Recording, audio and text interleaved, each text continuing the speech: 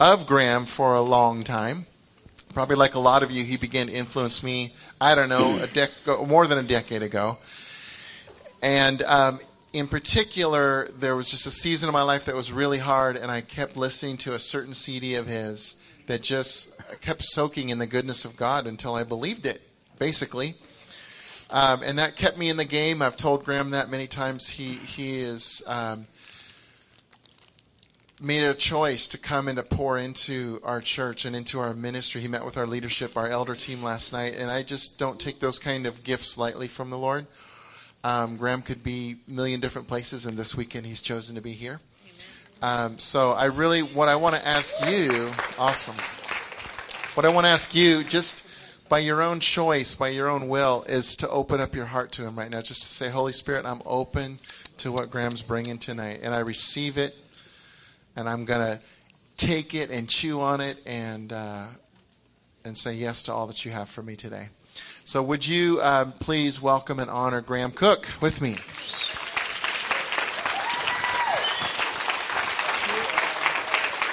Okay, so. Thank you. All righty.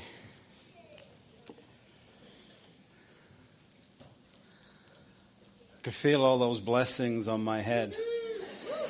For a minute, I really thought my sunroof was going to get healed. You know? I started going bald I think when I was 23. Because someone prayed for me for boldness, but he had a lisp. So... So next time you're being prayed for, just check out if they've got any speech impediments or not, because it might be crucial. So let's pray. Father, thank you. You amaze us. You astonish us, Lord. Of all the places you could have lived, you chose to live in us. That still does my head in. Thank you for choosing us, Papa. Thank you for seeing something in us that maybe nobody else ever saw. And thank you that we are learning to see ourselves the way that you see us. We're learning to perceive ourselves differently. We're learning to think about ourselves differently. And we're developing a whole new language about ourselves that's not based in rejection or apology, but just a quiet, joyful confidence. I am my beloved's and he's mine. And we're learning, Lord, just to walk through this life with real joy, with a real beautiful expectation of your goodness happening each day, of learning what it is to walk in the favor of God. And the biggest issue in our life really is, what do we do with all the favor that God wants to bestow? Thank you for the fact that your love is majestic. It's magnificent. It's incredible. It's amazing. And we can only be astonished. So Lord, my prayer for all of us is that you would grant us the grace to live a life that's full of astonishment. For Jesus' sake. Amen. What you think about God is the most important thing in the world. What you think about God, in the end, will say everything about you. How you see God for you, what God is for you, how you're walking with him, your capacity to rest in him, be the beloved, to be as joyful as he is. He's the happiest person I've ever met. He has the sunniest disposition of anybody you'll ever meet. Anybody who says that God is angry is lying.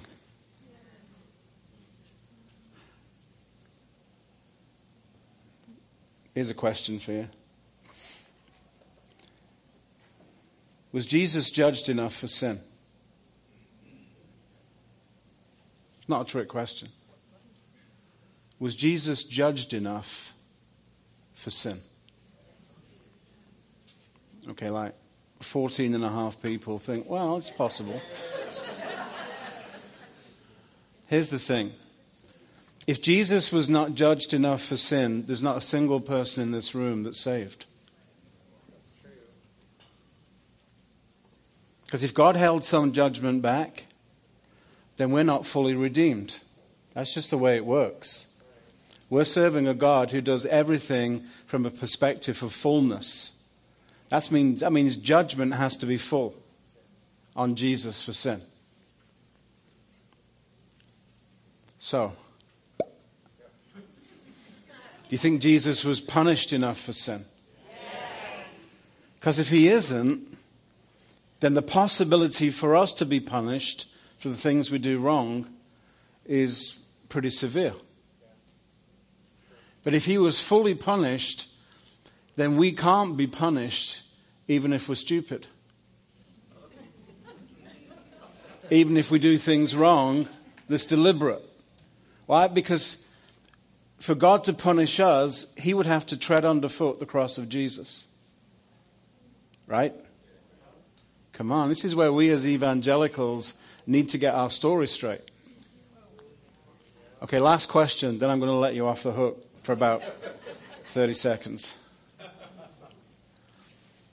Did the Father pour out every last ounce of wrath, anger, and indignation upon Jesus for sin?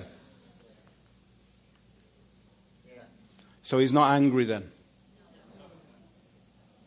That's what it means. If God did not pour out 100% of his anger upon Jesus for sin, it's not possible for us to walk with him in any degree of confidence. That's what it means, right? So we're talking about this life, this world. So what that means is there is no judgment in this life because God judged Jesus for sin. The Bible says that when this world is finished and God's wrapped it up and we're all before the judgment seat of God in heaven, then there'll be a day of judgment. So between Calvary and the day of judgment, which will take place once the world is finished, yeah? So your judgment is out of this world, literally. Right? Between Calvary and the day of judgment, there is no place for judgment in this life.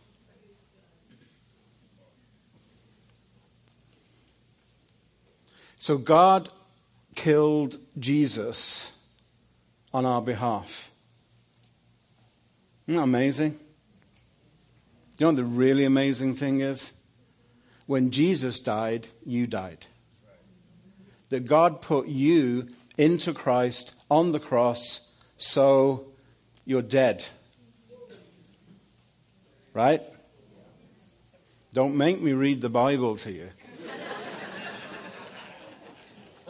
Go on then. Just this once. Romans chapter 6, verse 3. Do you not know that all of us who have been baptized into Christ have been baptized into his death? Did you know that? Okay. 3 of you know it. You just stand up and I'll preach to you guys.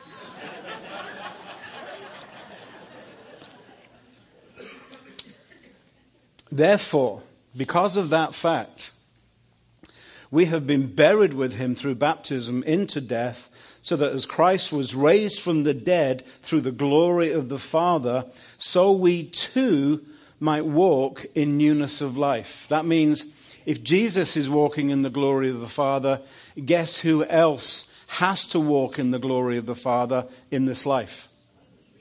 That would be us. Yeah? For if and we have, that's the tense, if and we have become united with him in the likeness of his death, certainly we shall also be in the likeness of his resurrection.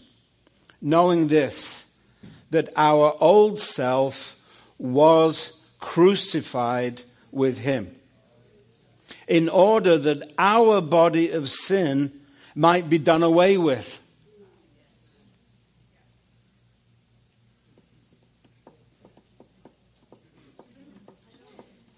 You were too bad to be cleansed. You had to be crucified. I'm serious as a heart attack. Here's the thing about you. God is absolutely not interested in dealing with your sin.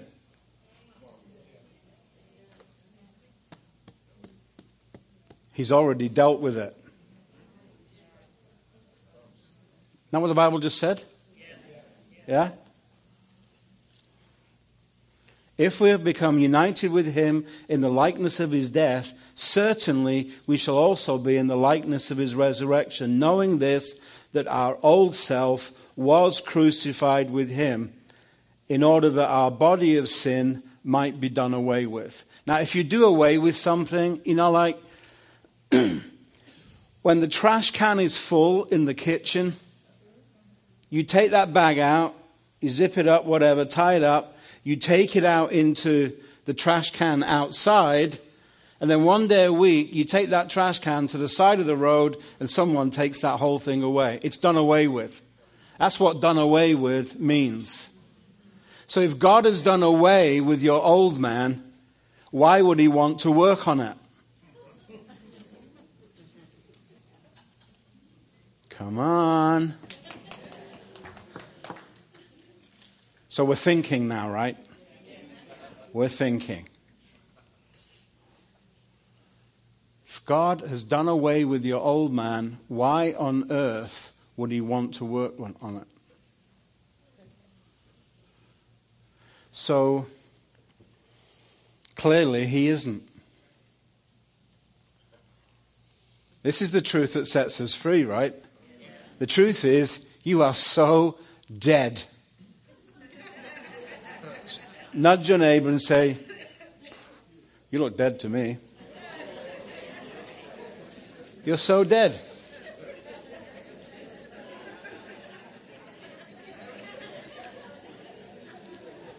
Okay, some of you are enjoying that just a shade too much. You're dead and you stink.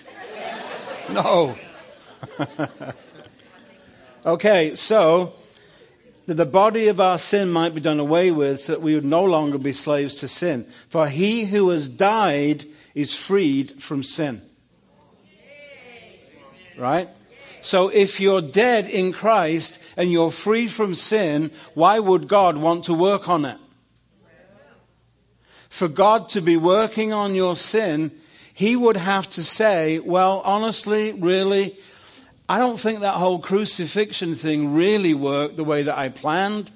So I'm just hedging my bets and I'll work on their sin anyway, just in case what Jesus did didn't work. Have you ever heard anything so stupid in all your life? What does that say about God? It says that he's the one that's double-minded.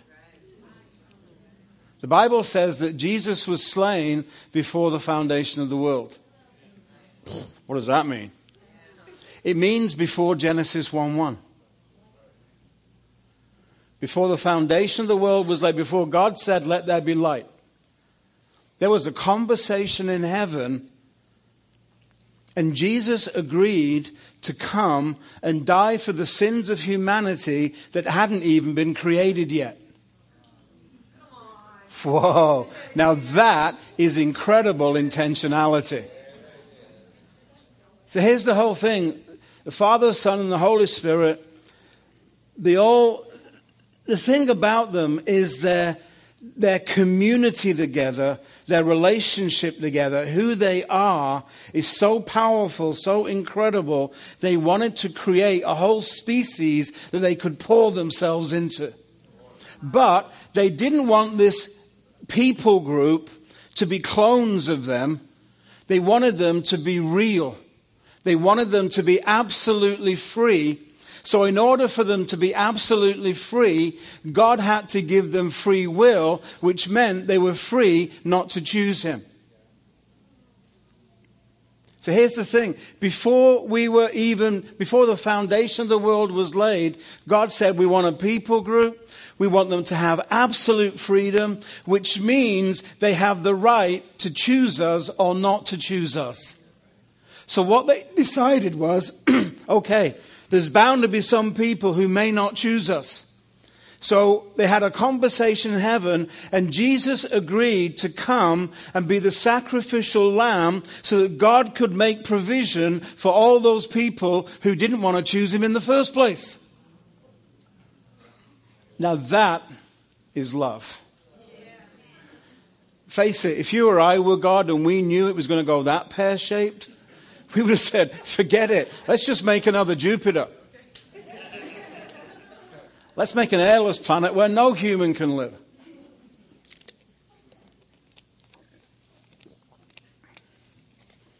You know what that says about you? It says that you have this incredible value in the eyes of God. That before he said, let there be light, Jesus agreed to come and die for people who weren't born and who may not choose him.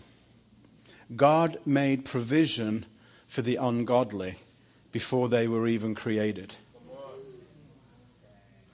That is amazing. That is absolutely astonishing.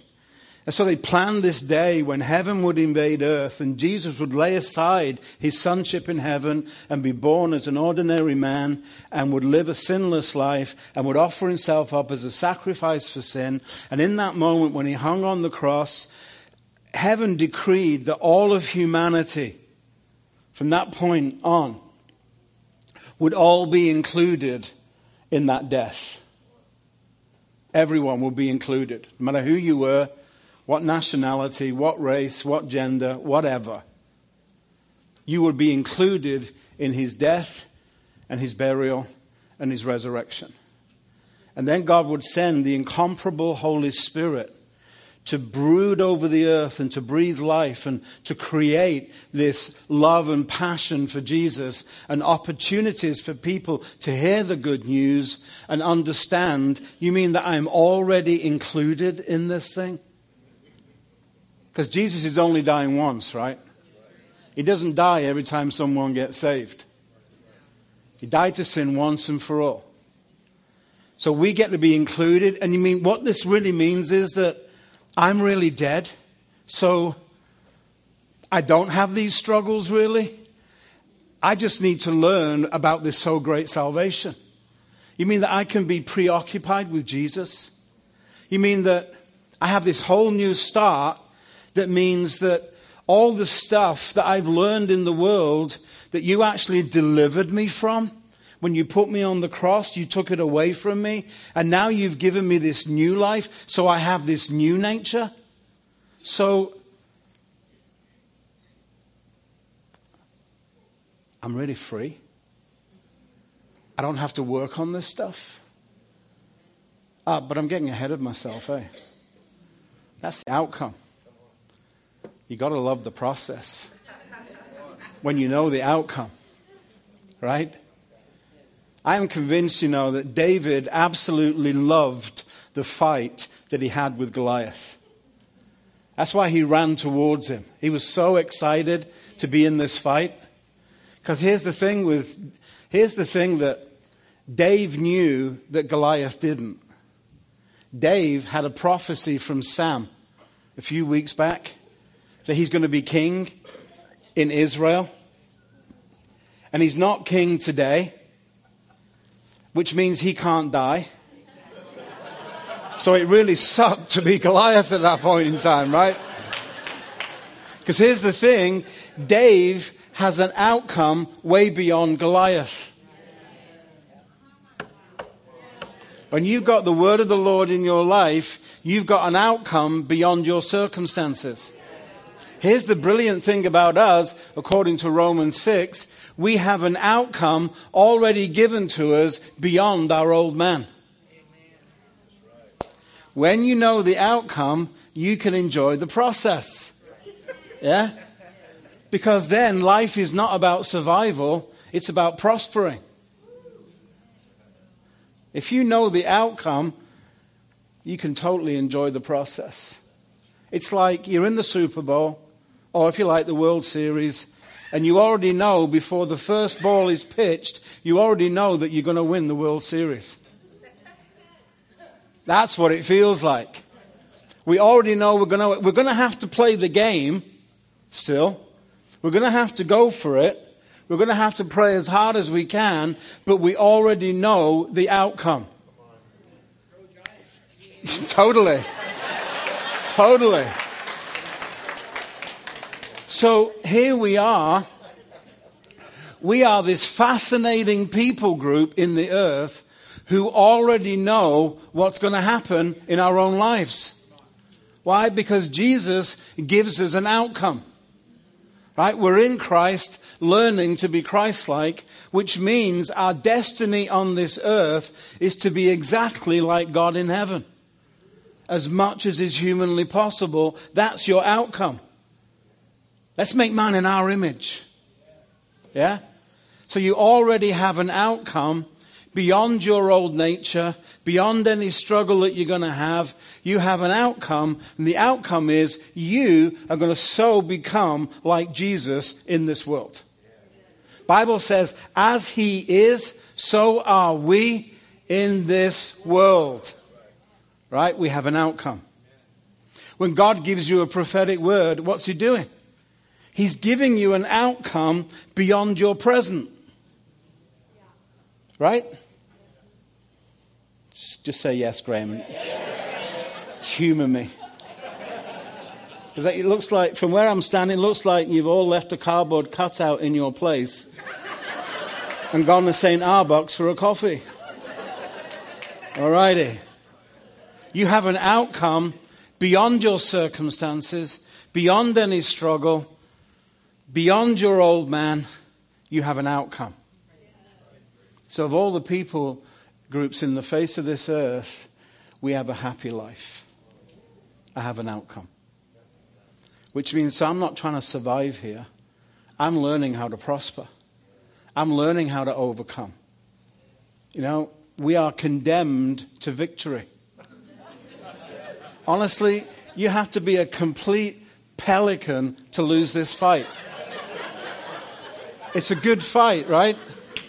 And a good fight is one that you don't lose. Because that would be a bad fight. A good fight is one that you win. So you are condemned to victory. You have to be a complete idiot to lose this fight. In the name of Jesus, I just bind all idiocy and lunacy.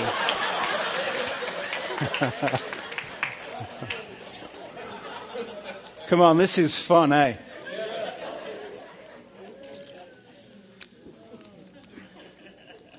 He who has died is freed from sin. Why would God want to work on sin that he's already set you free from? Does that make sense? No, that is nonsense. Yeah? Yeah, when God looks at you, he doesn't see anything wrong with you. Why? Because everything that was wrong about you, he put it all onto Jesus. Everything, even everything that was written against you, he nailed that to a tree as well. So everything that was wrong about you, he put it all onto Jesus, and Jesus took it to the grave. And when he died, you died. When he was buried, you were buried. So rest in peace.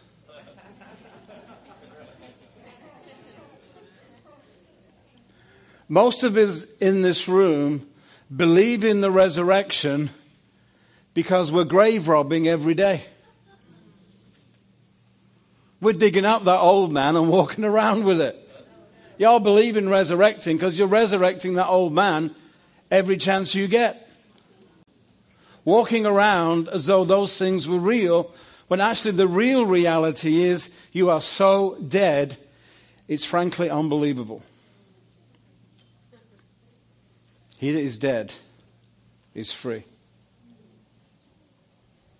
God is not into behavior modification. Listen, if God was into behavior modification, then Jesus didn't need to have died. Stick with it.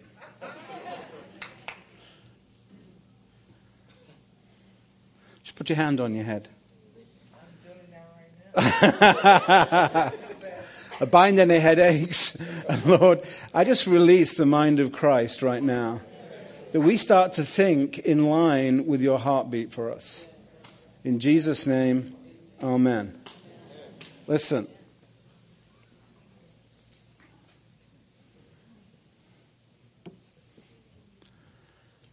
Jesus is not modifying your behavior.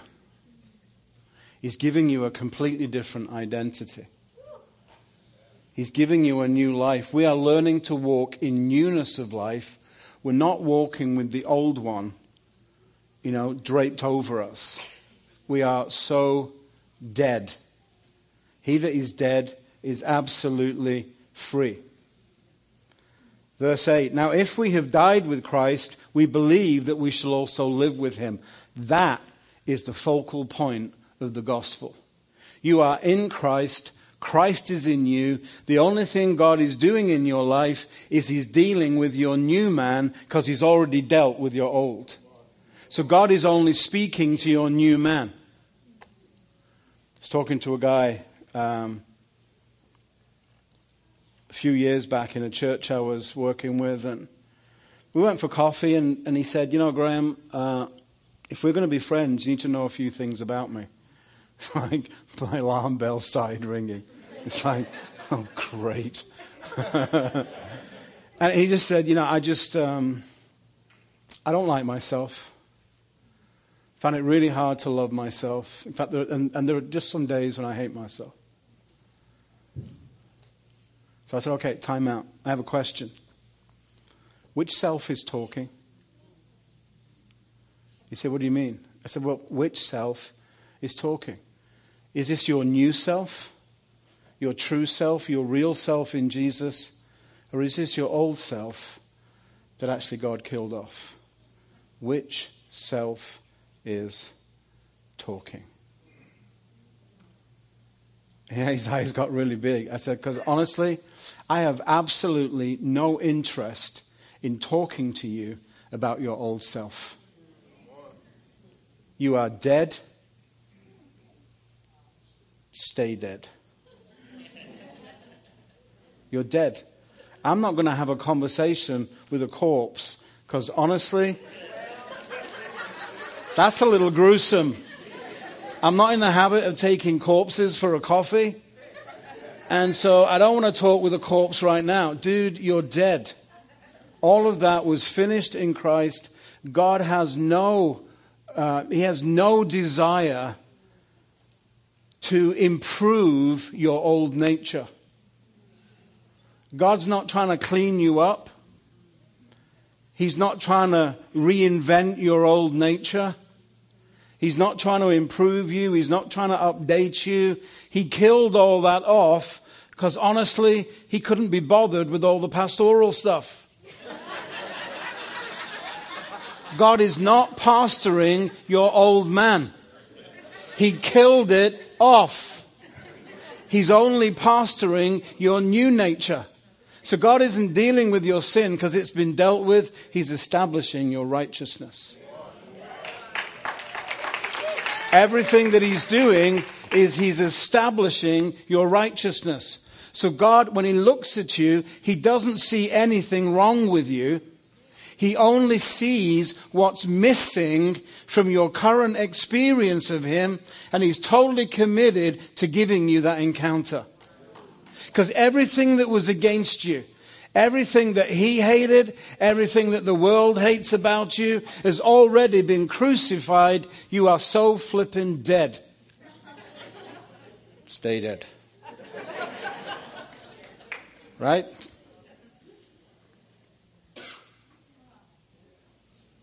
I know the problem is in the church, we'd made pastoring the old man an industry. You know, it's $1 billion at least. It's a multi-billion-dollar industry. Pastoring the old nature. When God has killed it. Because, frankly, if he couldn't be bothered with it, why should we? We're learning to walk in what? Newness of life. Yeah? If you believe that you actually died with him, then you can also believe that you're actually alive with him. He that is dead is free. Let's look at this verse in Galatians. Galatians 2:20. You all know it, right? I have been crucified with Christ, and it's no longer I who live, but Christ lives in me. And the life which I now live in the flesh, I live by faith in the Son of God, who loved me and gave himself up for me. It's no longer you. There's a new you in your life, and you're learning about who that person is. You're learning about how they should see, how they should think, how they should speak, how they should act, how they should behave. You're learning every single situation in your life is designed to establish the new you, the true you, the real you. So, which self is talking in your life right now? I used to struggle with this whole thing, 100 years ago. Feels like that. I used to struggle with this whole thing of, old man, new man, and so on. And I'm well used, being prophetic, I'm well used to having dreams. And dreams where I'm in heaven interacting with whoever. And this particular dream, I'm on top of a hill. It's really sunny. There's a nice breeze blowing, and I'm sitting in this pergola type building with fabric all around, and it's beautiful. I'm sat on a cushion, and I'm waiting for Jesus to come. And normally, when my dreams start that way, he comes up a hill, and he's always surrounded by people because everyone's attracted to Jesus. So he's always surrounded with a group of people, and he always kind of waves and smiles, and all these people there in a minute. It's that kind of thing. But this time I'm sat there, and I see him coming up the hill, and he's by himself. And there's a look on his face I haven't seen before. And he's marching up the hill, and he's looking at me, and he's frowning. And as he's getting closer, I can feel this kind of fear of the Lord coming on me. And I'm thinking, I'm mentally checking through everything. What have I done? And he comes marching up to me. Graham, give me back my stuff. I'm like, excuse me? Give me back my stuff. I don't have any of your stuff. Give me back my stuff. But everything I've got, you gave me. No, I didn't give you this. You took something from me. Give me back my stuff. But I don't know what you mean. What stuff? That anxiety, that fear, that rejection, that betrayal, that worry. I died for it. I paid a price for it. It belongs to me. Give me back my stuff. I remember in the dream, I just sank onto my knees and I'm crying because suddenly, I'm having an OMG moment. And it's not, oh my Graham. I'm having an OMG moment. Because suddenly I can see it. He died for all that stuff, but I'm still living with it. I'm still acting as though it's mine and it belongs to me, and it doesn't. Someone has done a number on my brain. Someone has lied to me about all these things. Like they belong to me and that I have to work through them. Somebody lied to me. Give me back my stuff. And I'm looking in and I'm crying and I'm saying, I am so sorry, I'm so sorry, I'm so sorry, I'm so sorry.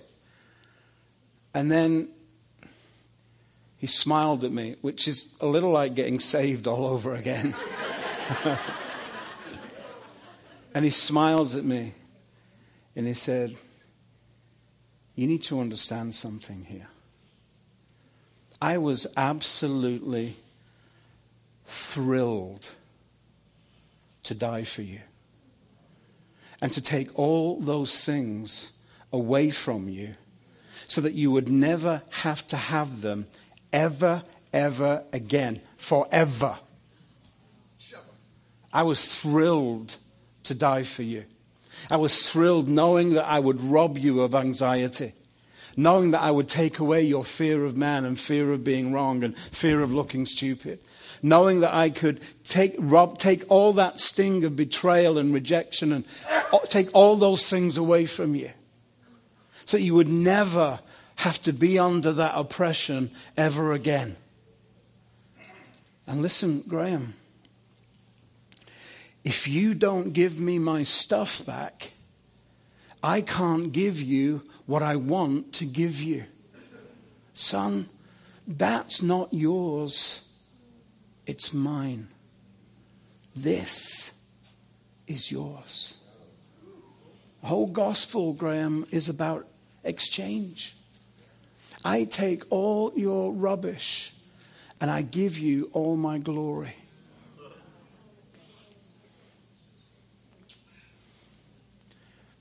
Give me back my stuff. Give me back my stuff. No, listen, I'm not counseling you over it. I'm not pastoring you in it.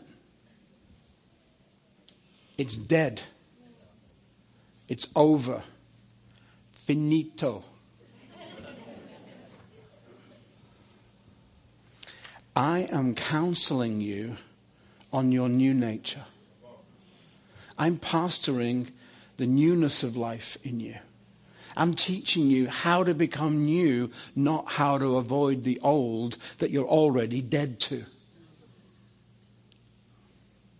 Graham, you need to give me back my stuff because it doesn't belong to you anymore. I paid for it. I bought it.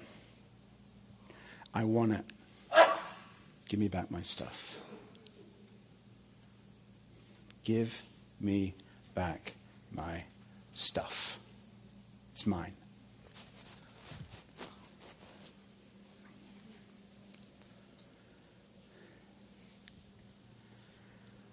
Talking to guys, it's another one of these weird conversations which I seem to get into a lot. Maybe I'm just wired for it. I don't know. I'm talking to a guy and he said, it's one of those let's get to know each other conversations, you know. And I said, so tell me what's going on in your life right now. And he said, well, you know, you really should know this if you're gonna get to know me better. And I'm thinking, oh, great. And he said, I'm really working through my anger problem. So I'm thinking, my anger problem. That's like ownership, right? He's owning something that God has already taken away from him. I mean, okay. He said, I'm working through my anger problem. So I said, how long have you had it? He said, really all my life, even as a small child. I said, so how old are you now? He said, I'm 42. When did you get saved? Well, when I was about 21. So I said, okay, so what are you doing about this anger thing then? He said, well, I'm going to anger management classes. I couldn't help it. This is where I suddenly got all British on myself. And I start thinking, how would Monty Python think about this? It's like, okay, so you got this anger thing, and you go into a class on anger management. So, I mean, what's the plan? Are you going to is this some act you're going to take on the road? You're going to have a manager, an agent? What? And I'm going off on one in my head, and I'm like, I can feel myself, oh, come back to the good side, Graham. Come back to the good side. And eventually I looked at him and I said, so,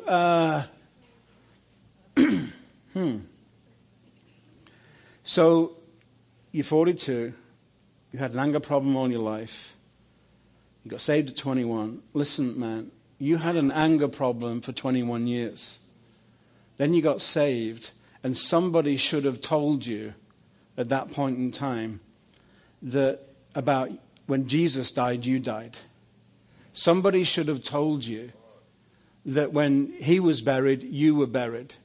Someone should have told you that God has taken away all that kind of stuff, and he's not telling you where he put it. Somebody should have told you that you're dead to that and you're walking in newness of life. Somebody should have told you that you had permission from God to consider yourself dead to sin and to be alive to God. Here's the thing. For the last 21 years, God has not been trying to deal with your anger problem. He's been trying to teach you patience. Right? Because God doesn't deal with our sin. He's already dealt with it. So he's dealing with what should replace it. Very often, I think psychologists say that I think it's 80% of all anger is a lack of patience. So we react to things. Yeah? So what if God has not been dealing with your anger? What if he's been trying to establish patience? So if somebody has fear, they're a believer and they've got fears, what's really going on? God is not dealing with their fear, so they don't need a program to teach them how to handle their fear because they're dead to fear. The Bible says that perfect love casts out fear. So God is not dealing with our fear, he's trying to teach us perfect love. Right? Somebody who's always worried. God isn't dealing with our worry. He's actually teaching us trust. So why would he deal with the old man when he's already dealt with it and he's looking at establishing the new man? So the new man needs to learn to trust so that you're not anxious or worried.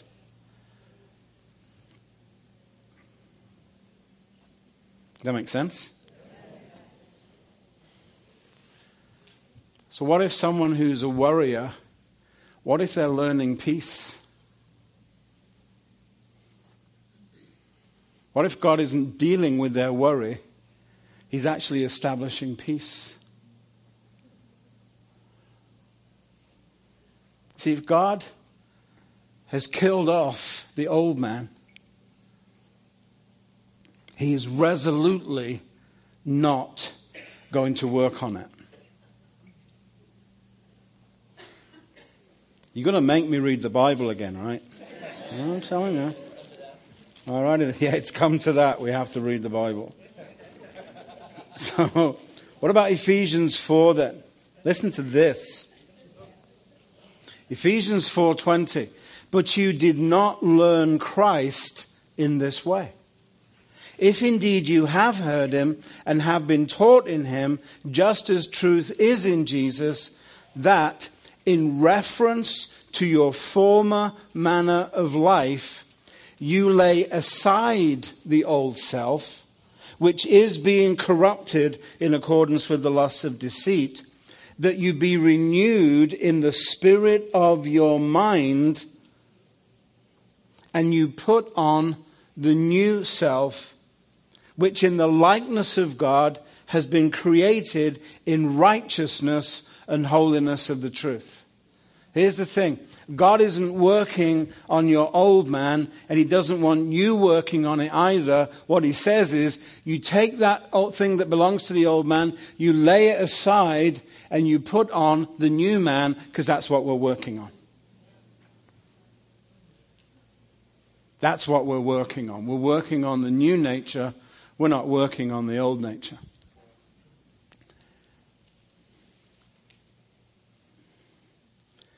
If we have died with Christ, we believe that we shall also live with him. Knowing that Christ, having been raised from the dead, is never to die again. Death no longer is master over him. For the death that he died to sin once and for all, but the life that he lives to God. Even so, in the same way, consider yourself to be dead to sin, but alive to God in Christ Jesus. You don't have a sin nature. You might have a sin habit. But you do not have a sin nature. It's dead. And he that is dead is free. What we're dealing with is our habits, our default positions. We're under pressure, we go back to something. When really in our new nature, when we're under pressure, we go forward to something. Philippians 3, Paul says, forgetting what lies behind, I reach out for the prize of the high calling of God in Christ Jesus. So what we're learning is we are no longer present past people, we're present future. Yeah? Present past means you're living in the present, and anything from your history can come through and affect you at any given moment, and you have to try and deal with it in that moment.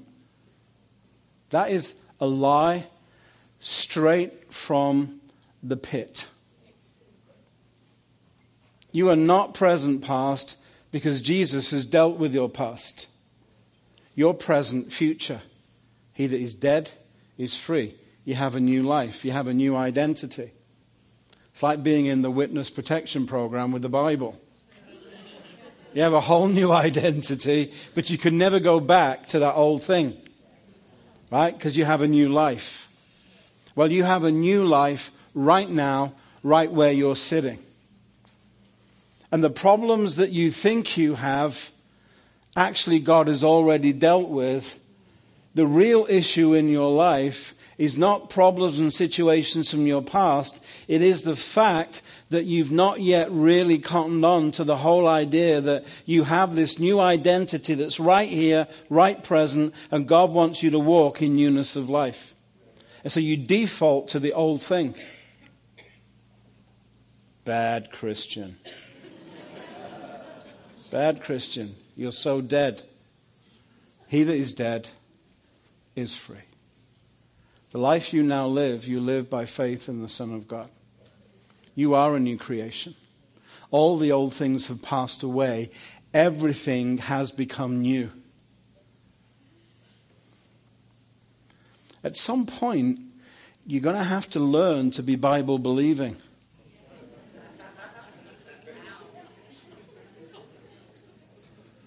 That would be really helpful, eh?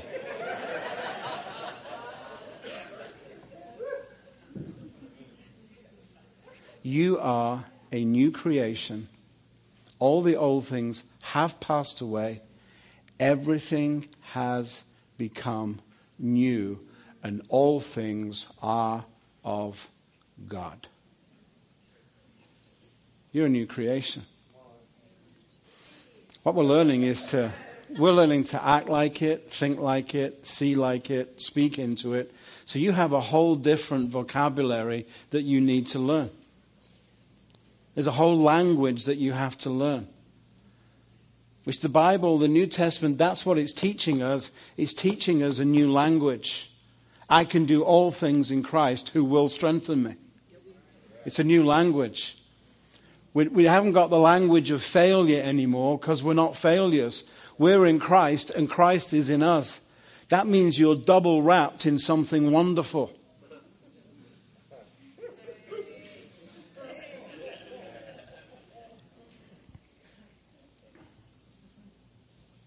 It's time for us to stop being schizophrenic about the gospel. With apologies to all schizophrenics. Seriously.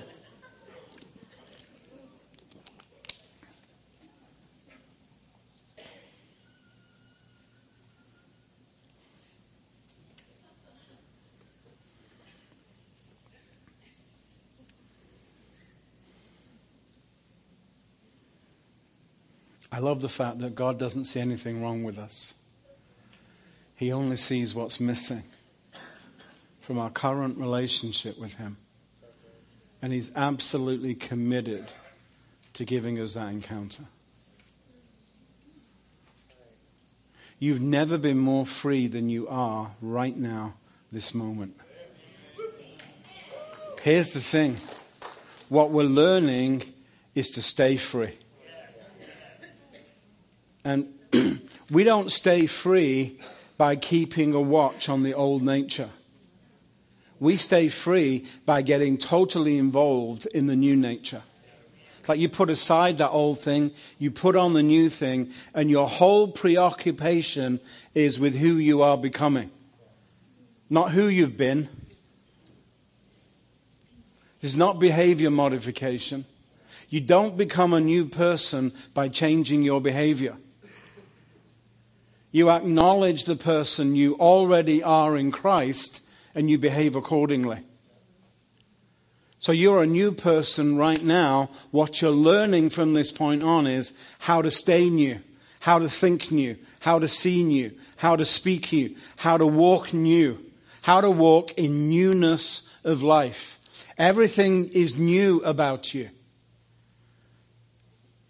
And your relationship with the Holy Spirit is only about one thing. It's about exploring the new and discovering the new and becoming the new. So every situation in your life is about establishing the real you, the true you, the new you. Here's the thing. The new you is not stressed. Why? Because stress belongs to the old nature. The question you've got to ask yourself is Jesus depressed? And it's not a trick question. Is Jesus depressed? Is he under pressure? He's the one who says, "Come to me, all you who are weary and heavy laden, and I will give you rest. Take my yoke upon you. For I am meek and lowly of heart, and you will find rest to your soul." What rest means is a complete inability to worry. Rest. I think the last time I worried was around 18 and a half years ago. All I can tell you is the Prince of Peace walked into my life and never left. And I lost the ability to worry. I went looking for it because I'm that dumb. But I couldn't find the sucker. So in the end, I've learned how to do without him. Rest is the complete inability to be anxious or worried. Peace that passes all understanding.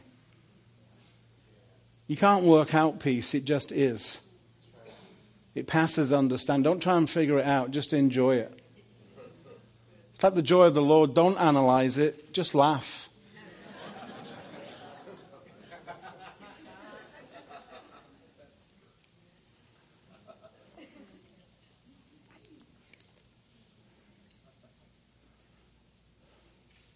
God has dealt with all your negatives.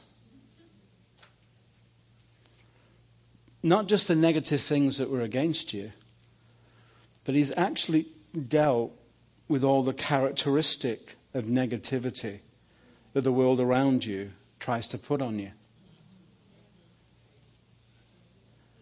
Here's the amazing thing about us. Not only are we a new creation, all the old things have passed away. It's all the old things have passed away. Now, before Christ, negativity was part of our life, and so was problems. Right? What if in Christ there are no problems? I'm just saying. What if? Do you ever hear Jesus talk about a problem?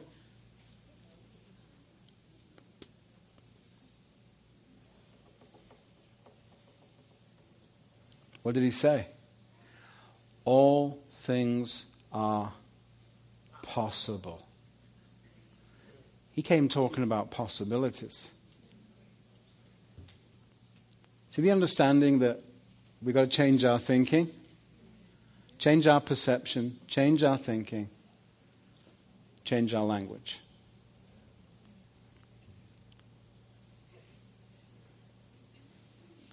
If it doesn't exist in heaven, it can't exist in you.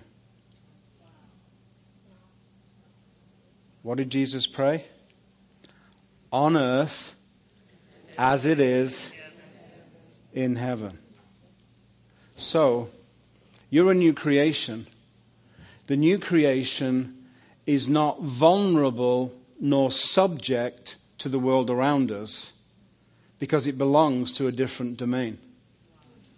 The new creation is part of the kingdom of heaven, so we take all of our cues from heaven, we take none of our cues from the world around us.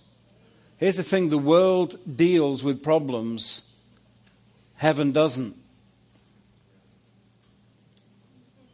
Heaven sent Jesus to wrap up all that problem thing, all that sin thing, all that negativity thing, all that, dark-sided thing, to wrap all that up in himself and take it into the grave and leave it there.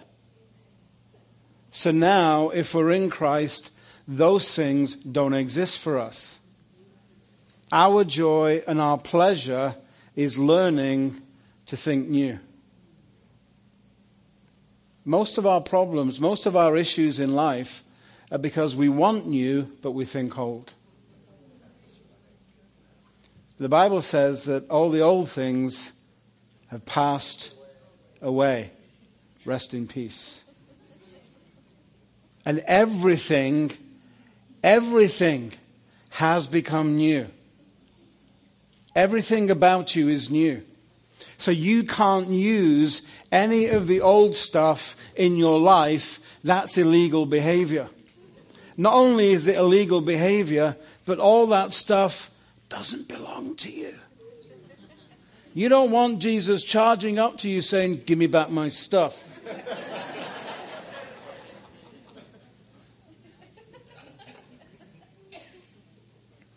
This is the journey that we're on. We're learning to walk in the glory of the Father. Learning to walk in the goodness of God. Learning to think the way that God thinks. Learning to see things the way that God sees them. We are a new creation. All the old things are passed away. Everything has become new. This is what salvation means for us. People think that salvation is getting me out of earth and into heaven.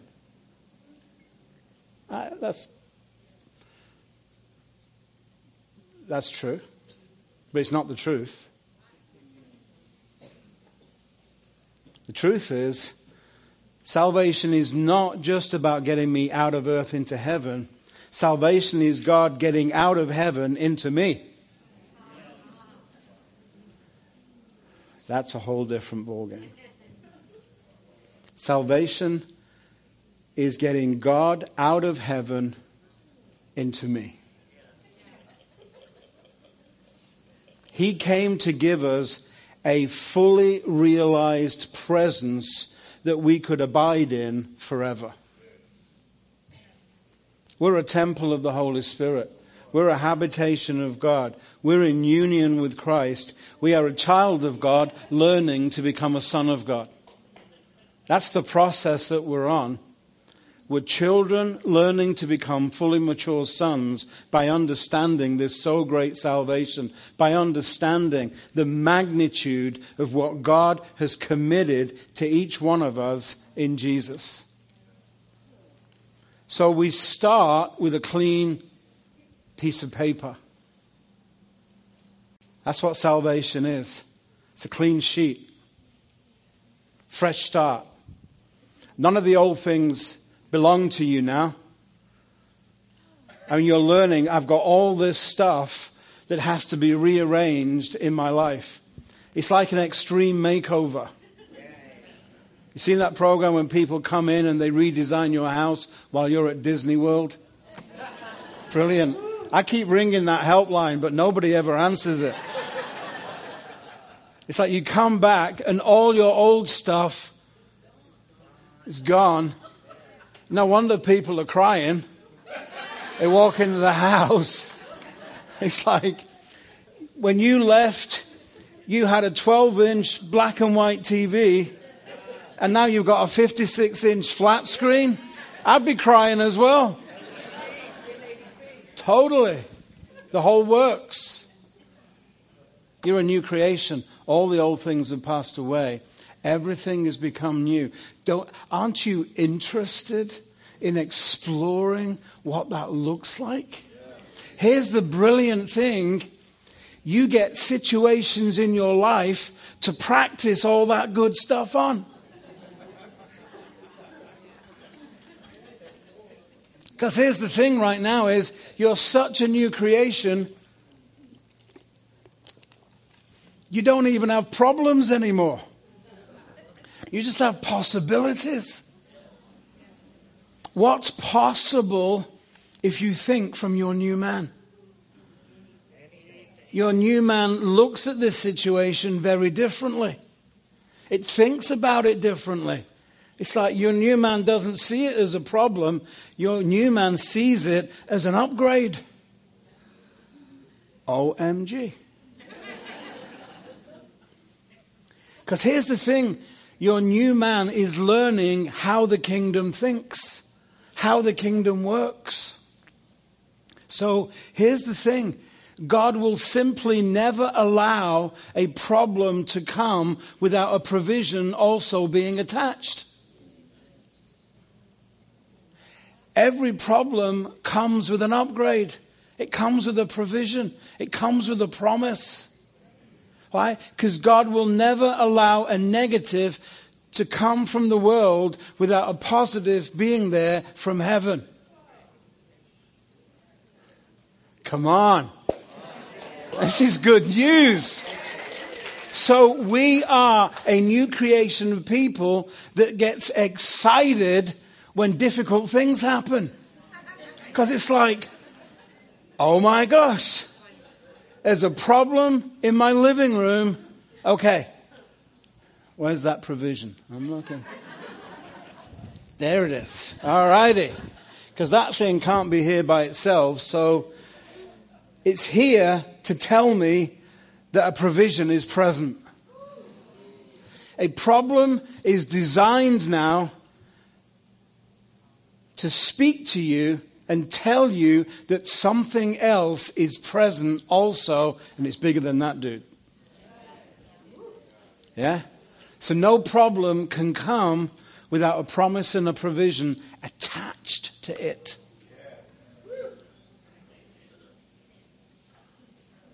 Is there any frustration in heaven? Do you think anybody's standing around the throne right now going, so frustrated?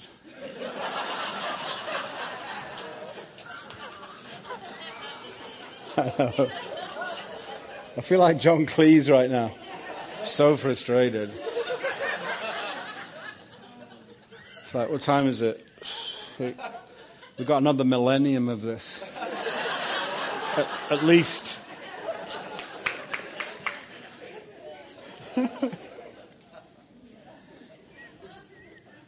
Why am I being ridiculous? Because I think the way that we think is ridiculous. If you're thinking outside of the mind of Christ, you are so going to be ridiculous in the way that you live. It is ridiculous for us to worry when the Prince of Peace is in our life. Right? It is ridiculous for us to feel weak and inadequate when the joy of the Lord is our strength.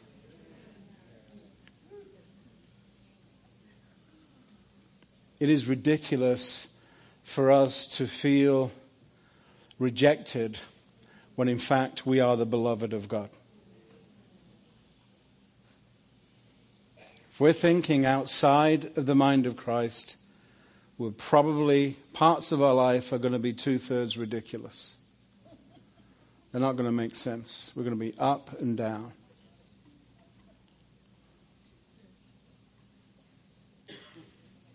Jesus wants his stuff back. He wants his stuff back. There's a story, I did this talk a few months back, and a woman had come to the meeting with her 2 daughters, one 8, one 6, and they went back home and they're doing prayers for bed, and the older one says, "Mummy, I have to give something back to Jesus this evening." And we said, "So what is that?" She said, "Well, I'm afraid of the dark. That's why I always want you to have the light, put the light on. And I want to give, that doesn't belong to me anymore, it belongs to Jesus. So I want to give it back to him. It's not mine." So they prayed, and so she turned the light out, closed the door, and about 5 minutes later, there's a scream and there's shouting. So she goes back in, and the 6-year-old is saying, "Mummy, she took it right back from Jesus." She's lying there in bed going, because of that fear. And her sister's going, "Mummy, she took it right back from Jesus. You didn't even close the door, and she took it back from Jesus." So Mum prayed and just took authority, and she hasn't had a problem since. She slept through the night. She's never slept. She's 8 years old, never slept through the night once. You know? Don't be taking his stuff back.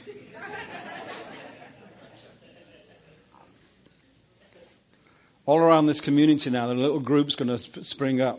It's like, have you got Jesus' stuff? What stuff are you working on? That doesn't belong to you. Give it back.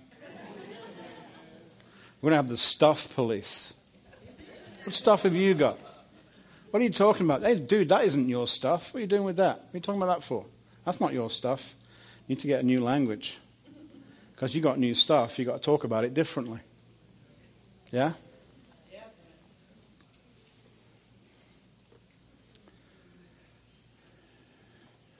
Oh, this is a good scripture. Let me read this to you. This is what Paul thought about it. Galatians 3. You foolish Galatians. There it is. You foolish Galatians, the spirit of stupid is all over you. This is the Message Bible. In English. Not American. You foolish Galatians, who has bewitched you? Before whose eyes Jesus Christ was publicly portrayed as crucified? Are you so foolish, having begun by the Spirit, are you now being perfected by the flesh? You are so dead. It's like we're in this movie set and you're all zombies. Like, this is the night of the living dead. You're so dead. You've got to stop walking around like a corpse. You've got to stop grave robbing. You've got to stop resurrecting that old man, bringing him back to life every time you get a problem. You're walking in newness of life. That's your blessing. That's your laughter. That's your peace. That's your mindset. You're walking in newness of life. And you're learning how to put off the old and put on the new. And you're learning how to abide in Christ. Do you know that all of heaven is attracted to Jesus in you? I know, that's a great thought, eh? All of heaven is attracted to Jesus in you. Here's the thing. Heaven is not attracted to your old nature because it doesn't see it. Heaven knows that your old nature is dead. Right? So God's not speaking to it. He's not dealing with it because he's dealt with it. He's only dealing with your new nature. All of heaven is attracted to Jesus in you. What do? We default to our old nature. Well, it's okay for Brent Locker because Jesus loves him, and when he prays, stuff happens, but that stuff never happens to me. Which self is talking? All of heaven is attracted to Jesus in you. Okay, that went down like a rat sandwich. So, let's see if we can saute this rat. Let me put it a different way then. If you're in Christ, so are all your circumstances. Oh yeah, that dog will hunt. If you're in Christ, so are all your circumstances. Whichever way you cut it, slice it and dice it, you are condemned to victory. The Holy Spirit always leads us in triumph. Why? Because the new nature is an overcomer. The new nature is more than a conqueror. More than a conqueror means it's the enemy that fails to show up for the fight. You get there, but he doesn't show. He's a no-show. We did this conference a couple of years ago up in Vacaville. It was called The Art of Thinking Brilliantly. It was a gorgeous conference. Because the whole thing was, let's just teach you how Jesus thinks about stuff. Yeah? So we did this whole conference. Place was packed. Worship was outrageous. Presence of God was astonishing. And the whole thing went off really well. And we took up a $50,000 offering for Not For Sale, which is one of the best anti-human trafficking agencies on the face of this earth. It's run by believers. Brilliant event. 2 days later, I'm in the line at St. Arbuck's waiting to get a coffee. My favorite church, St. Arbuck's. For the price of a latte, you can have all this peace and everything else. It's brilliant. So I'm in the line and there are two policemen in front of me. And this is Monday. The conference finished on Saturday. And they're both complaining this was like the most boring weekend ever since I've been on the job. Because apparently not one crime was committed. So I don't know if that's true. I'm just relaying what they said. So they had nothing to do all weekend. Boring, boring, boring. What happened? The enemy was a no-show. And when he's a no-show, you're more than a conqueror because you never had to fight.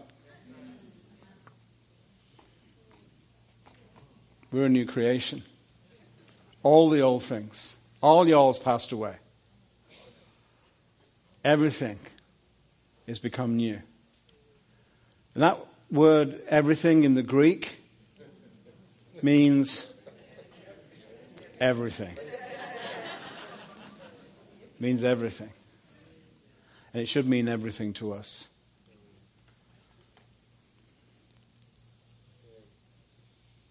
Here's the thing about the good news.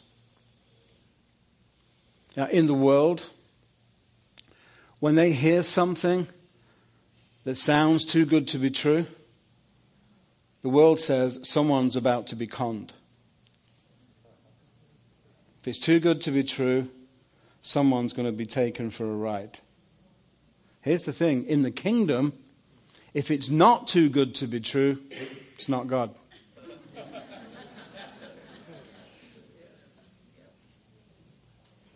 In the kingdom, if it doesn't blow your mind, probably God never said it. In the kingdom, if it doesn't open up all the space around you and fill you with a sense of wonder so that you're looking around thinking, I'm so amazed, I don't even know what to do first. It's probably not God. If you're not astonished, if you're not fully astonished, it's probably not God. If you're just thinking, well, that's okay, then you need to take me outside and shoot me in the head because I haven't done my job properly. The Spirit of God and of glory is in your life because Jesus is present. Here's the brilliant thing about us. We have no need to pursue the presence of God because we have it. What we're learning to do is host the presence of God. Yeah? I'm not pursuing God's presence. I'm enjoying it. What I'm doing is I'm abiding in it. I'm hosting the presence of God in myself. Yeah? So Jesus said, if you've seen me, you've seen the Father. What's he doing? He's hosting the presence of God. Yeah, me and God, we look alike. What's God like? Well, he's a little bit like me, but to the power of 1 billion. If one of his names is wonderful, what does that make you? At some point, our language has to change. Is this too good to be true? I hope so.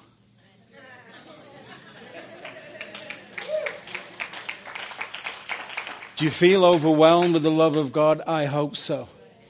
Do you feel overwhelmed, overcome by all the possibilities? I hope so. Are you glad that you never have to deal with your stuff because Jesus has taken it away from you? I hope so. Because my intention this weekend is to send you away walking in newness of life, absolutely determined to love everything that goes on because God is with you. You're a new creation. All the old things have passed away. Everything's become new. All things are of God. So every single situation in your life, from here onwards, every one of them is in Christ just as much as you are.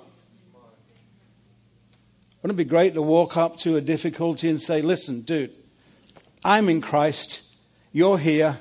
You're in Christ too. Shut up. So I am going to turn you into a possibility. All the girls are thinking, tiara, little wand, turn that frog into a prince. Bing. Ah, yeah. We get to turn things into something else so that we can deal with it from that point of view. Here's the thing for us. We never have to deal with anything on the level that it comes at. We can take it up to a higher level and deal with it there. A friend of mine was a test pilot for the Royal Air Force, the RAF. And his job was to test all the new warplanes. And so he'd been around, since Noah was in short trousers. A long time. And so he test flew all the fighters, all the jets and everything. And, and when you get a prototype plane, it's not the fully finished deal. It's basically you get the skin of the aircraft, you get a seat bolted to the fuselage, You get all these instruments, and there's nothing. Nothing's covered up, so all the wires are out there. There's no padding in the thing. It's just totally an experimental plane. So he takes up this new jet, and his job is to take it up above 45,000 feet. So he has his oxygen mask and everything else. And this is a long time ago when they were still perfecting all this stuff. And he's up around about 10,000 feet, and he looks down, and there is a rat the size of a big cat, and it's chewing on some of the wires in the cockpit. And so it's like, heaven to earth. It's like, he gets on and he says, guys, I have a huge problem. There's a big rat in the plane, and it's chewing on some of the cables. What do I do? And the thing is, there's no place to land this in the next few minutes. He's like about 5 to 10 minutes away from landing it. This thing could chew through something, and that's it, game over. So they're debating, what should we do, what should we do?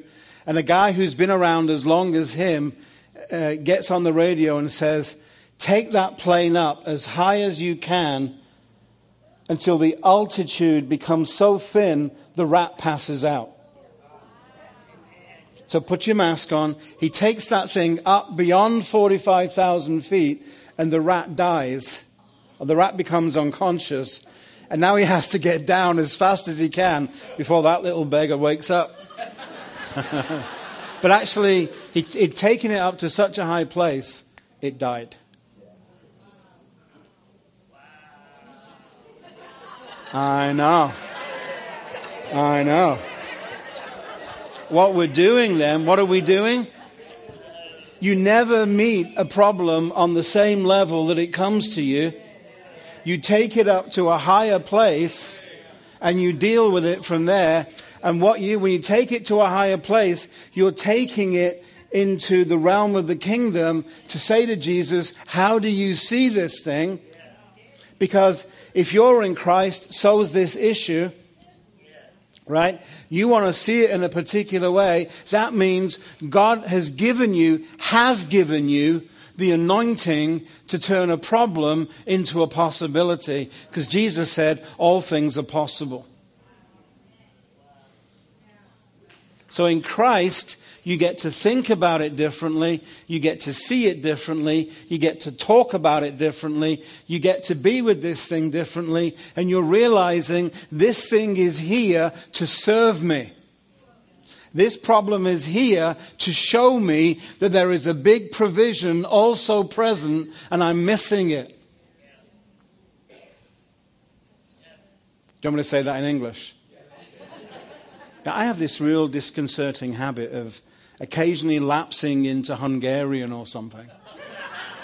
I think I just did it at that point in time. So God gives us the ability to see things the way that He sees it. He calls things differently than we do. Don't you want to know what He's called? He doesn't call that a problem. He calls it a possibility. He doesn't call that thing an obstacle. He calls it an upgrade. He has a different language. Why? Because he has never had a problem in his life. Everything with God is a possibility. We're walking in newness of life. Why? We're a new creation. It's what we do.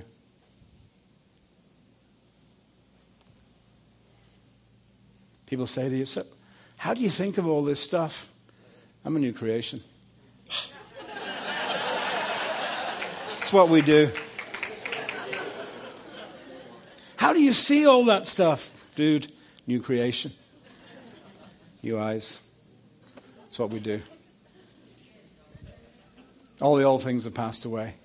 Not subject to that way of thinking anymore. I'm a new creation. Everything's become new. All things are of God. Really enjoying my life.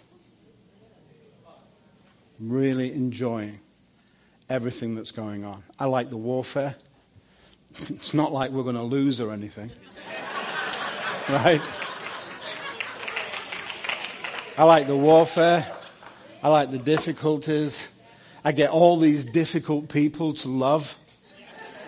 Like Brent. I get all these difficult people to practice being Christ-like on. Are you kidding me? This is great. I'm in Kansas City. A guy comes up to me. He said, I want you to know I hate your ministry. I'm against what you stand for. I consider myself your enemy. God has given me an anointing to bring you down. I said, dude, how's it working out for you? Because you know what? I'm still happy. He said, I'm your enemy. I said, no, you're not. No, I am. I said, dude, trust me, you're not. And he's getting really red in the face, stamps his foot. I'm your enemy. Like shouting is going to make it any better. I'm your enemy. I hate what you stand for. I am your enemy. I said, no, you're not. I am. No, dude, you can't be. Why? It's Tuesday. I don't take enemies on Tuesday. It's like, what planet are you living on? He says to me, I'll come back tomorrow. I said, brilliant. Because I have a special on Wednesdays for people who think they want to be my enemy.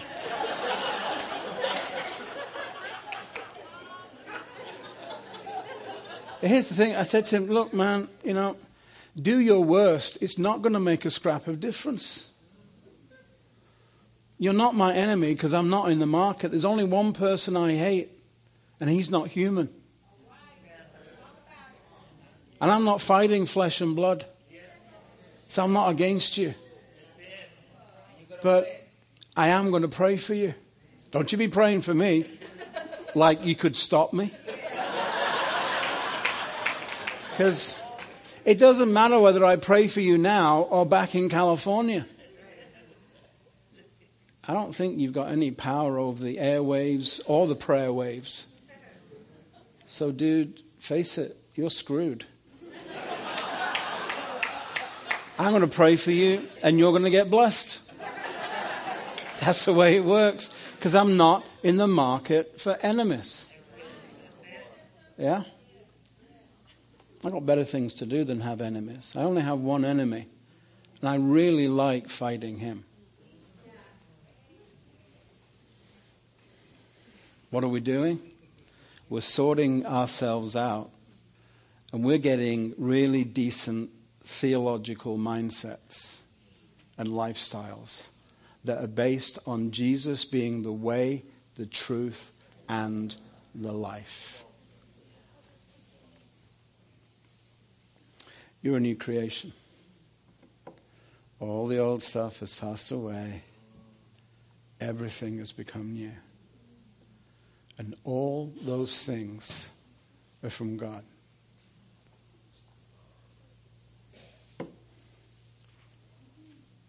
Trying to figure out how to land this plane. There's no rat in the cockpit, by the way.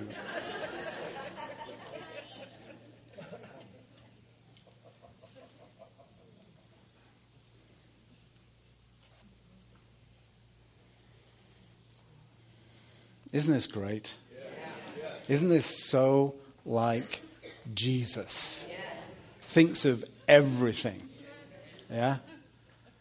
Isn't this so like Jesus? It's like the world is so set on handling problems, solving problems, dealing with problems, and God just takes them away.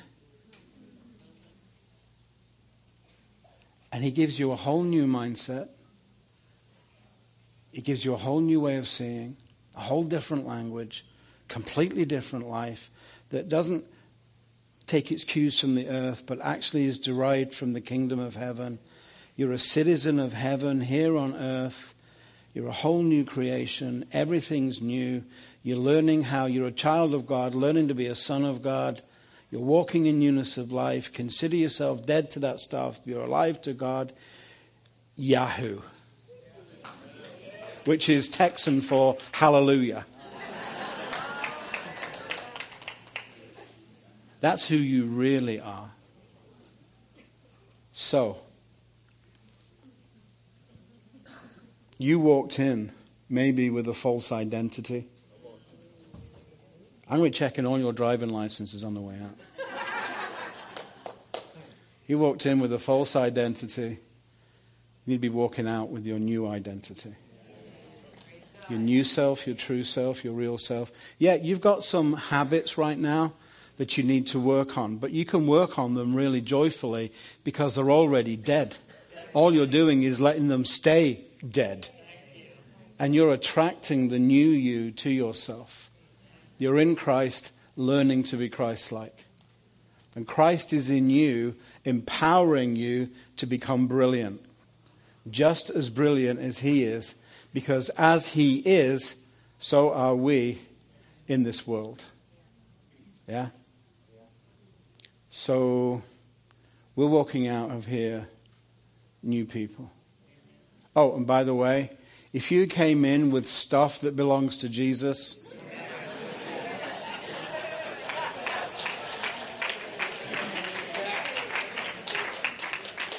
I'm just saying, you don't want that dream where he comes charging up to you.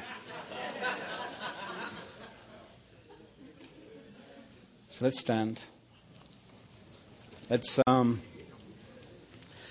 assume the position. Alrighty?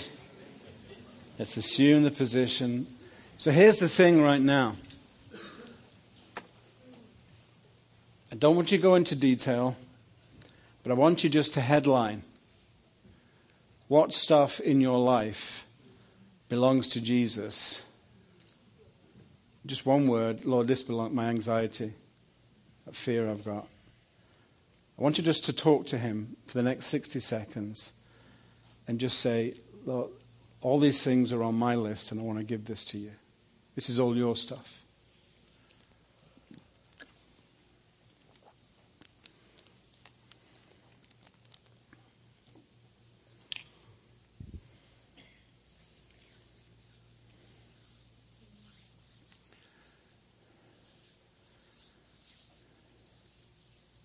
And just give it back.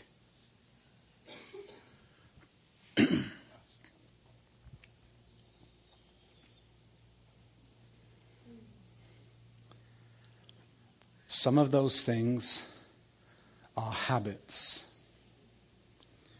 They are your default positions. When you're under pressure through life and circumstances, those are you default to fear and panic. Some of you, when you look back over relationships in your past, you still feel the sting of betrayal. But you're dead to it. That's the truth. This is my 2-word counseling ministry. Stop it. Stop it.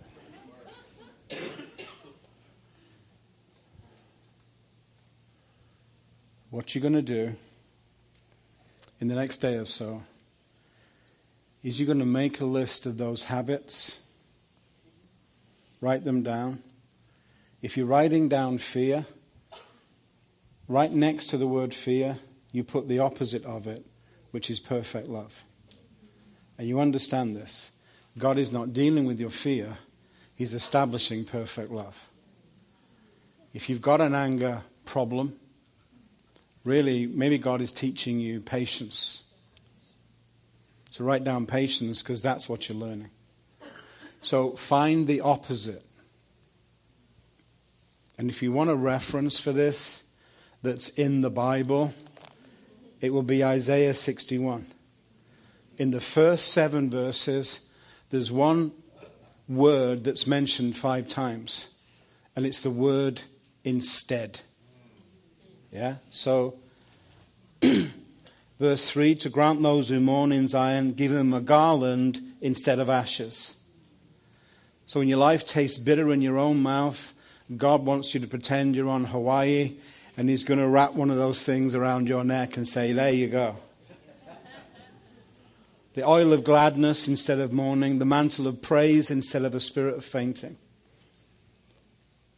Verse 7, instead of your shame, you'll have a double portion.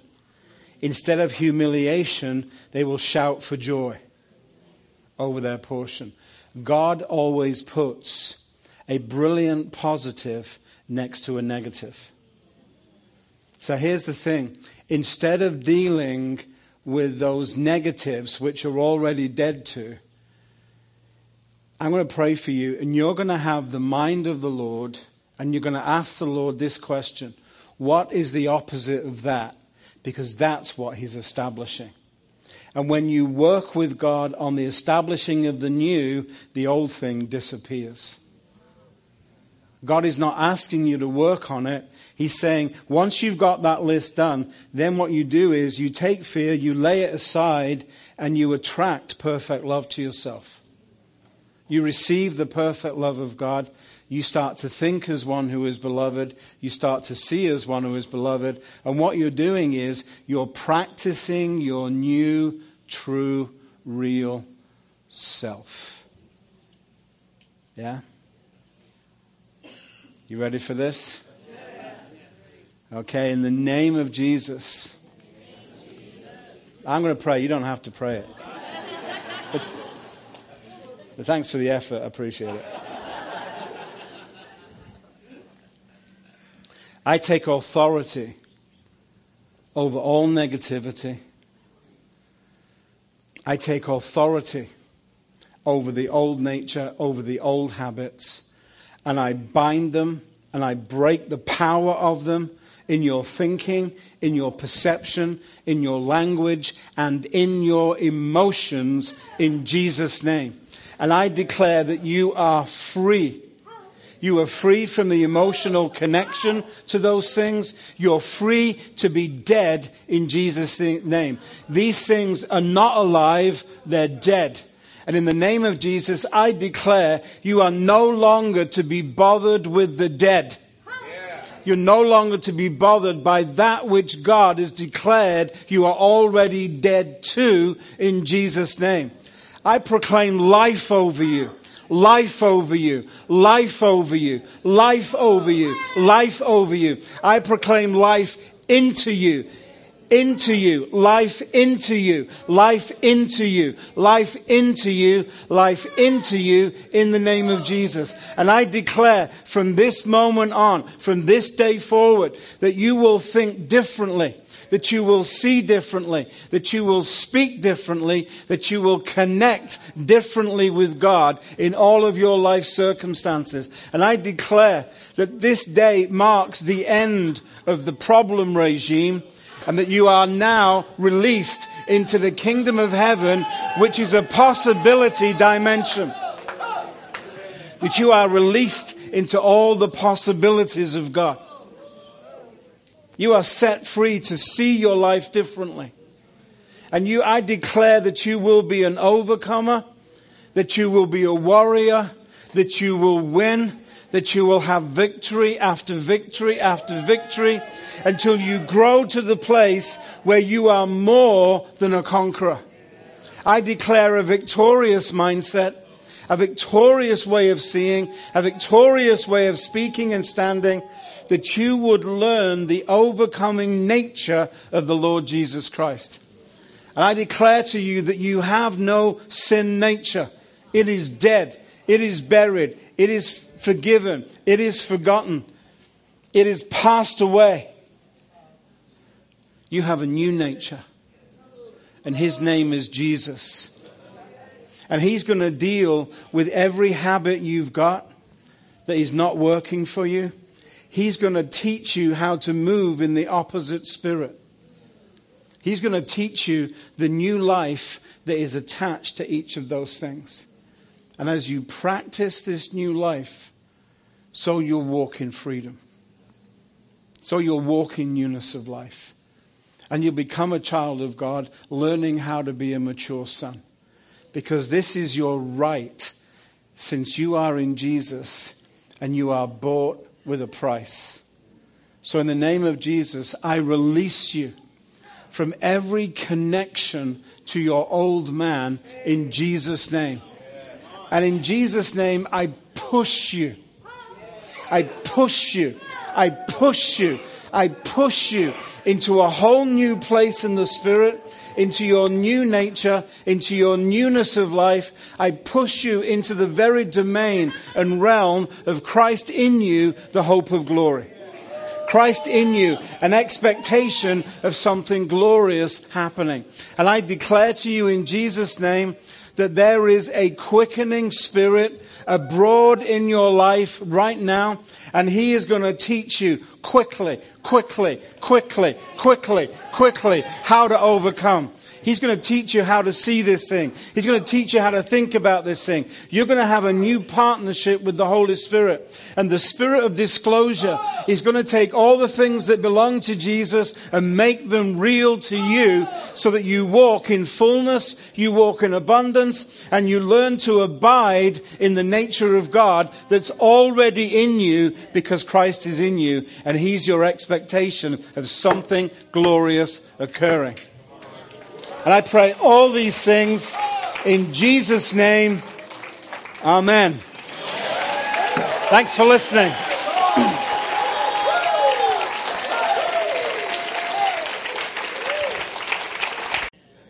Yeah? I'm not pursuing God's presence. I'm enjoying it. What I'm doing is I'm abiding in it. I'm hosting the presence of God in myself. Yeah? So Jesus said, if you've seen me, you've seen the Father. What's he doing? He's hosting the presence of God. Yeah, me and God, we look alike.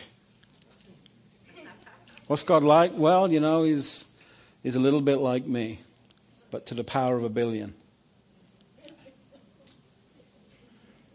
If one of his names is wonderful, what does that make you?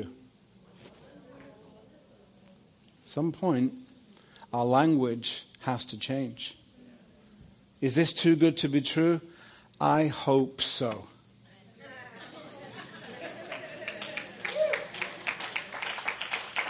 Do you feel overwhelmed with the love of God? I hope so. Do you feel overwhelmed, overcome by all the possibilities? I hope so. Are you glad that you never have to deal with your stuff because Jesus has taken it away from you? I hope so. Because my intention this weekend is to send you away walking in newness of life, absolutely determined to love everything that goes on because God is with you. You're a new creation. All the old things have passed away. Everything's become new. All things are of God. So every single situation in your life, from here onwards, every one of them is in Christ just as much as you are. Wouldn't it be great to walk up to a difficulty and say, listen, dude, I'm in Christ. You're here. You're in Christ too. Shut up.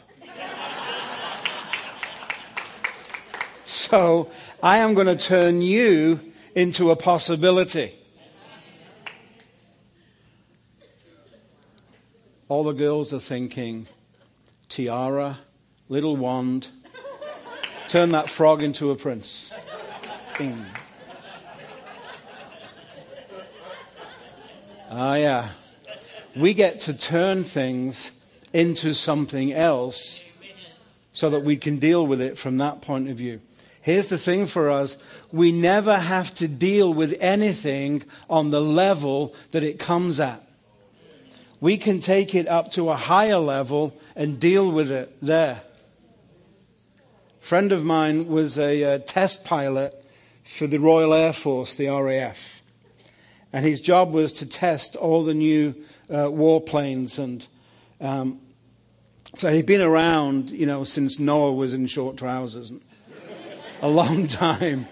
And so he test flew all the fighters, all the jets and everything. And, and when you get a prototype plane, it's not the fully finished deal. It's basically you get the skin of the aircraft, you get a seat bolted to the fuselage, you get all these instruments, and there's nothing, nothing's covered up, so all the wires are out there. There's no padding in the thing. It's just totally an experimental plane. So he takes up this new jet, and his job is to take it up above 45,000 feet. So he has his oxygen mask and everything else. And this is a long time ago when they were still perfecting all this stuff. And he's up around about 10,000 feet, and he looks down, and there is a rat the size of a big cat, and it's chewing on some of the wires in the cockpit. And so it's like, heaven to earth. It's like, he gets on and he says, guys, I have a huge problem. There's a big rat in the plane, and it's chewing on some of the cables. What do I do? And the thing is, there's no place to land this in the next few minutes. He's like about 5 to 10 minutes away from landing it. This thing could chew through something, and that's it, game over. So they're debating, what should we do? And a guy who's been around as long as him gets on the radio and says, take that plane up as high as you can until the altitude becomes so thin the rat passes out. So put your mask on. He takes that thing up beyond 45,000 feet, and the rat dies. Or the rat becomes unconscious. And now he has to get down as fast as he can before that little beggar wakes up. But actually, he'd taken it up to such a high place, it died. I know. What we're doing then, what are we doing? You never meet a problem on the same level that it comes to you. You take it up to a higher place and you deal with it from there. And when you take it to a higher place, you're taking it into the realm of the kingdom to say to Jesus, how do you see this thing? Because if you're in Christ, so is this issue. Right? You want to see it in a particular way. That means God has given you the anointing to turn a problem into a possibility. Because Jesus said, all things are possible. So in Christ, you get to think about it differently. You get to see it differently. You get to talk about it differently. You get to be with this thing differently. And you're realizing this thing is here to serve me. This problem is here to show me that there is a big provision also present and I'm missing it. Do you want me to say that in English? Now, I have this real disconcerting habit of occasionally lapsing into Hungarian or something. I think I just did it at that point in time. So God gives us the ability to see things the way that He sees it. He calls things differently than we do. Don't you want to know what He's called? He doesn't call that a problem. He calls it a possibility. He doesn't call that thing an obstacle. He calls it an upgrade. He has a different language. Why? Because he has never had a problem in his life. Everything with God is a possibility. We're walking in newness of life. Why? We're a new creation. It's what we do.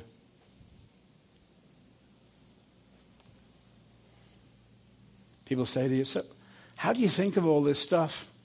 I'm a new creation. It's what we do. How do you see all that stuff? Dude, new creation. New eyes. It's what we do. All the old things have passed away. Not subject to that way of thinking anymore. I'm a new creation. Everything's become new. All things are of God. Really enjoying my life. Really enjoying everything that's going on. I like the warfare. It's not like we're going to lose or anything. Right? I like the warfare. I like the difficulties. I get all these difficult people to love. Like Brent. I get all these difficult people to practice being Christ-like on. Are you kidding me? This is great. I'm in Kansas City. A guy comes up to me and he said, I want you to know I hate your ministry. I'm against what you stand for. I consider myself your enemy. God has given me an anointing to bring you down. I said, dude, how's it working out for you? Because you know what? I'm still happy. He said, I'm your enemy. I said, no, you're not. No, I am. I said, dude, trust me, you're not. And he's getting really red in the face, stamps his foot. I'm your enemy. Like shouting is going to make it any better. I'm your enemy. I hate what you stand for. I am your enemy. I said, no, you're not. I am. No, dude, you can't be. Why? It's Tuesday. I don't take enemies on Tuesday. It's like, what planet are you living on? He says to me, I'll come back tomorrow. I said, brilliant. Because I have a special on Wednesdays for people who think they want to be my enemy.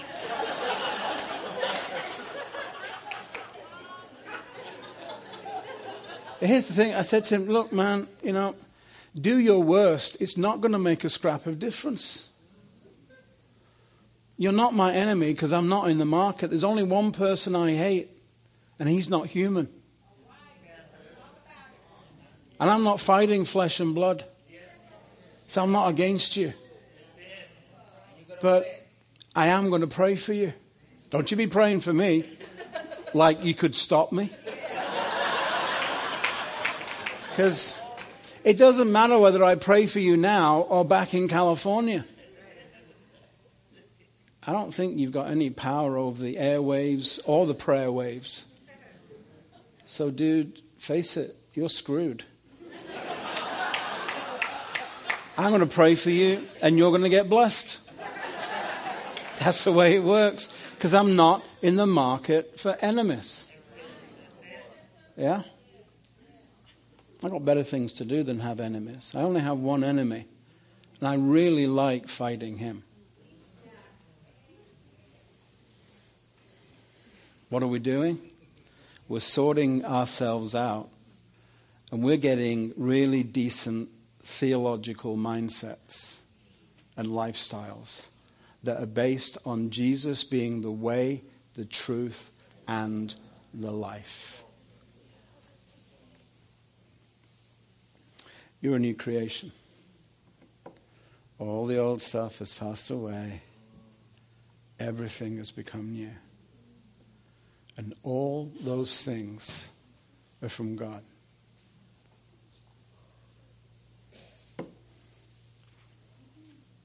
Trying to figure out how to land this plane. There's no rat in the cockpit, by the way.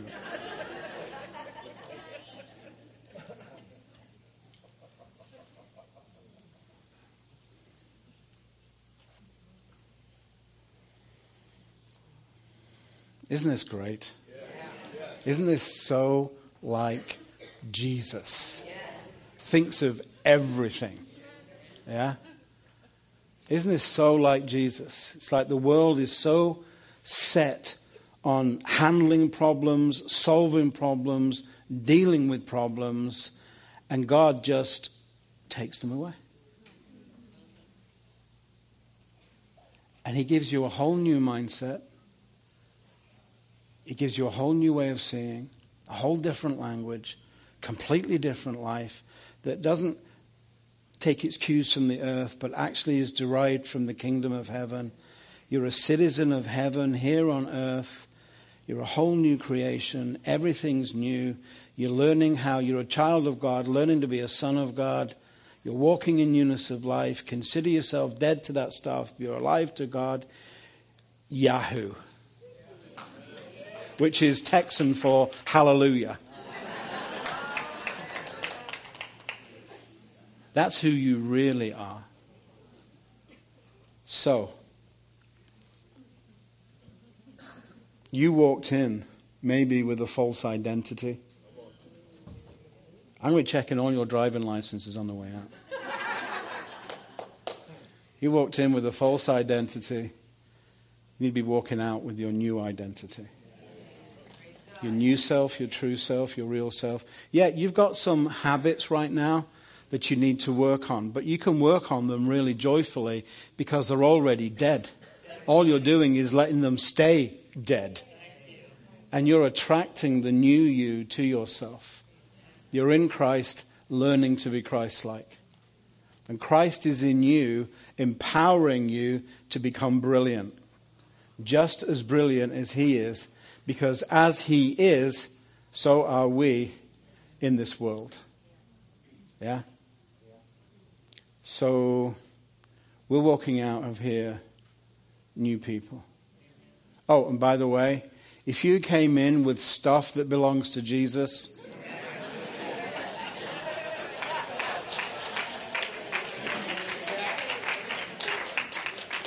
I'm just saying, you don't want that dream where he comes charging up to you. So let's stand. Let's assume the position. Alrighty? Let's assume the position. So here's the thing right now. I don't want you to go into detail, but I want you just to headline. What stuff in your life belongs to Jesus? Just one word. Lord, this belongs, my anxiety, that fear I've got. I want you just to talk to him for the next 60 seconds and just say, Lord, all these things are on my list and I want to give this to you. This is all your stuff.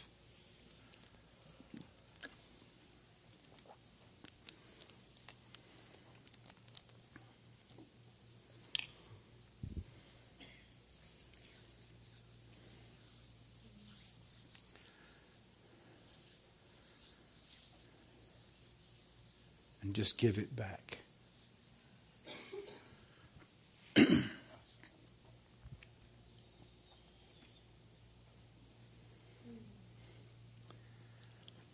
Some of those things are habits.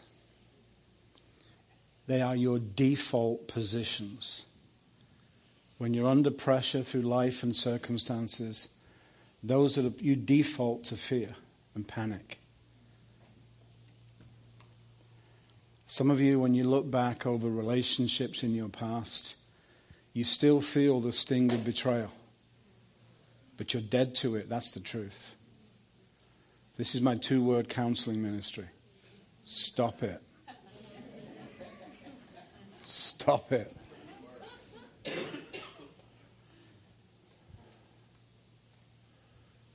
What you're going to do in the next day or so is you're going to make a list of those habits. Write them down. If you're writing down fear, right next to the word fear, you put the opposite of it, which is perfect love. And you understand this. God is not dealing with your fear. He's establishing perfect love. If you've got an anger problem, really, maybe God is teaching you patience. So write down patience because that's what you're learning. So find the opposite. And if you want a reference for this that's in the Bible, it will be Isaiah 61. In the first 7 verses, there's one word that's mentioned 5 times. And it's the word instead. Yeah? So, verse 3, to grant those who mourn in Zion, give them a garland instead of ashes. So when your life tastes bitter in your own mouth, God wants you to pretend you're on Hawaii and he's going to wrap one of those things around your neck and say, there you go. The oil of gladness instead of mourning, the mantle of praise instead of a spirit of fainting. Verse 7, instead of your shame, you'll have a double portion. Instead of humiliation, they will shout for joy over their portion. God always puts a brilliant positive next to a negative. So here's the thing. Instead of dealing with those negatives which are already dead to, I'm going to pray for you and you're going to have the mind of the Lord And you're going to ask the Lord this question. What is the opposite of that? Because that's what he's establishing. And when you work with God on the establishing of the new, the old thing disappears. God is not asking you to work on it. He's saying, once you've got that list done, then what you do is you take fear, you lay it aside, and you attract perfect love to yourself. You receive the perfect love of God. You start to think as one who is beloved. You start to see as one who is beloved. And what you're doing is you're practicing your new, true, real self. Yeah? You ready for this? Okay, in the name of Jesus. I'm going to pray. You don't have to pray it. But thanks for the effort. I appreciate it. I take authority over all negativity. I take authority over the old nature, over the old habits, and I bind them and I break the power of them in your thinking, in your perception, in your language, and in your emotions in Jesus' name. And I declare that you are free. You are free from the emotional connection to those things. You're free to be dead in Jesus' name. These things are not alive, they're dead. And in the name of Jesus, I declare you are no longer to be bothered with the dead. You're no longer to be bothered by that which God has declared you are already dead to in Jesus' name. I proclaim life over you. Life over you, life over you, life over you, life over you. I proclaim life into you, life into you, life into you, life into you, life into you in the name of Jesus. And I declare from this moment on, from this day forward, that you will think differently. That you will see differently, that you will speak differently, that you will connect differently with God in all of your life circumstances. And I declare that this day marks the end of the problem regime and that you are now released into the kingdom of heaven, which is a possibility dimension. That you are released into all the possibilities of God. You are set free to see your life differently. And I declare that you will be an overcomer, that you will be a warrior, that you will win, that you will have victory after victory after victory until you grow to the place where you are more than a conqueror. I declare a victorious mindset, a victorious way of seeing, a victorious way of speaking and standing, that you would learn the overcoming nature of the Lord Jesus Christ. And I declare to you that you have no sin nature. It is dead. It is buried. It is forgiven. It is forgotten. It is passed away. You have a new nature. And his name is Jesus. And he's going to deal with every habit you've got that is not working for you. He's going to teach you how to move in the opposite spirit. He's going to teach you the new life that is attached to each of those things. And as you practice this new life, so you'll walk in freedom. So you'll walk in newness of life. And you'll become a child of God, learning how to be a mature son. Because this is your right, since you are in Jesus and you are bought with a price. So in the name of Jesus, I release you from every connection to your old man in Jesus' name. And in Jesus' name, I push you. I push you. I push you. I push you into a whole new place in the Spirit, into your new nature, into your newness of life. I push you into the very domain and realm of Christ in you, the hope of glory. Christ in you, an expectation of something glorious happening. And I declare to you in Jesus' name that there is a quickening spirit abroad in your life right now, and he is going to teach you quickly how to overcome.